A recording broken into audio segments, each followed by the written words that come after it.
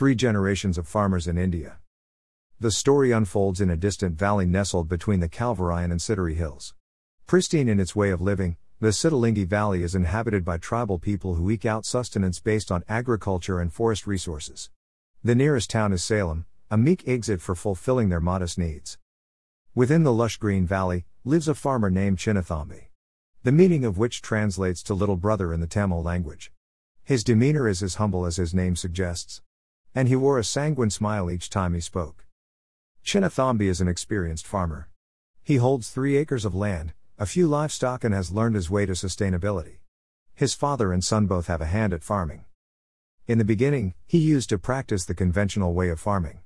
It included the use of chemical fertilizers and pesticides, selling to unregulated markets, etc. But he was not someone who took farming for the sake of it. He was willing to learn the art, wanting to find his feet. Mangoes from Chinnathambi's field. With the help of the Siddhalingi Organic Farmers Association, SOFA, he took up organic turmeric farming. SOFA, an initiative to promote organic farming among the local tribal farmers, provides the necessary know-how on organic farming.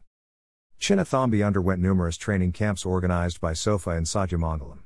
He learned how to make vermicompost, biofertilizers and pesticides, and improved the yield of his product. Cutting down entirely on chemicals and learning a new way of farming added a new edge to his farming practices. He is now a distinguished NPOP, National Program for Organic Production, certified organic farmer for over 8 years now. SOFA had enabled farmers like Chinnathambi to upgrade the value of products. They have their own manufacturing unit for value-added products under the banner name SVAD. This provides a holistic ecosystem for farmers to thrive. Every farmer has their own foreboding. An unforeseen crisis and the perils become intolerable. Chinnathambi has tried his best to keep his income diversified to secure his family from the ambiguities of life. He cultivates paddy, mainly ragi, bajra or millets, in a major portion of his farm to ensure the food security of his family. On a small patch, he grows turmeric, a cash crop that gives him additional income. For growing turmeric, he needs to prepare the soil first, unlike other crops. This process is called mulching. He uses biomass from the forest to mulch his soil. Mulching increases soil fertility and aids a better yield. Once the turmeric is cultivated, he grows brinjal or tomato subsequently. But cultivating multiple crops does not guarantee sustainability unless a reasonable and fair price is paid for it. As Chinnathambi recalls, in his early days he used to travel to Salem to sell turmeric. The traders there exploited the weight and prices.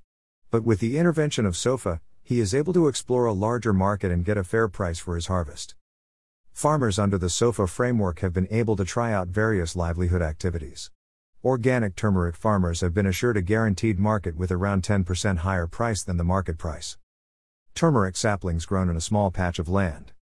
The life of a farmer is entirely dependent on the price of his harvest.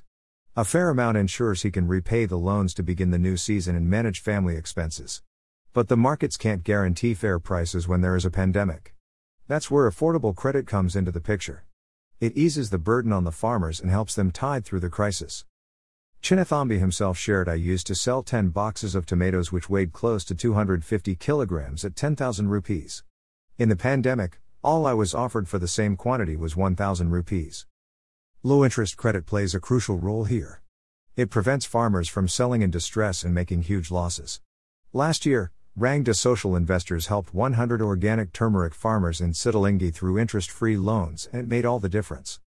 The other alternative for loans, as shared by Chinnathambi, are money lenders and banks. An exorbitant 3.5% per month is levied as interest by money lenders. Banks refrain from lending. They only do when the farmers pawn their gold. But the process of getting a loan is cumbersome and traveling is time-consuming.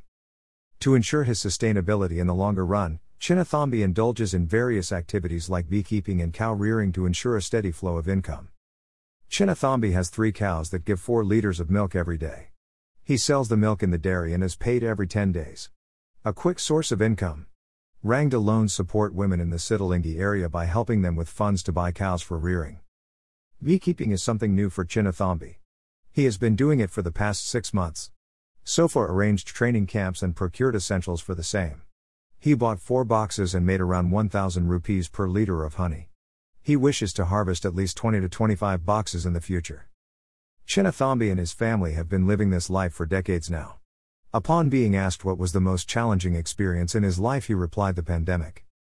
Not scanty rainfalls, prolonged droughts, failed crops or debts, but the pandemic has outright been the most difficult time for the Indian farmer. They have been pushed back to the brink of subsistence, and we can help them persevere.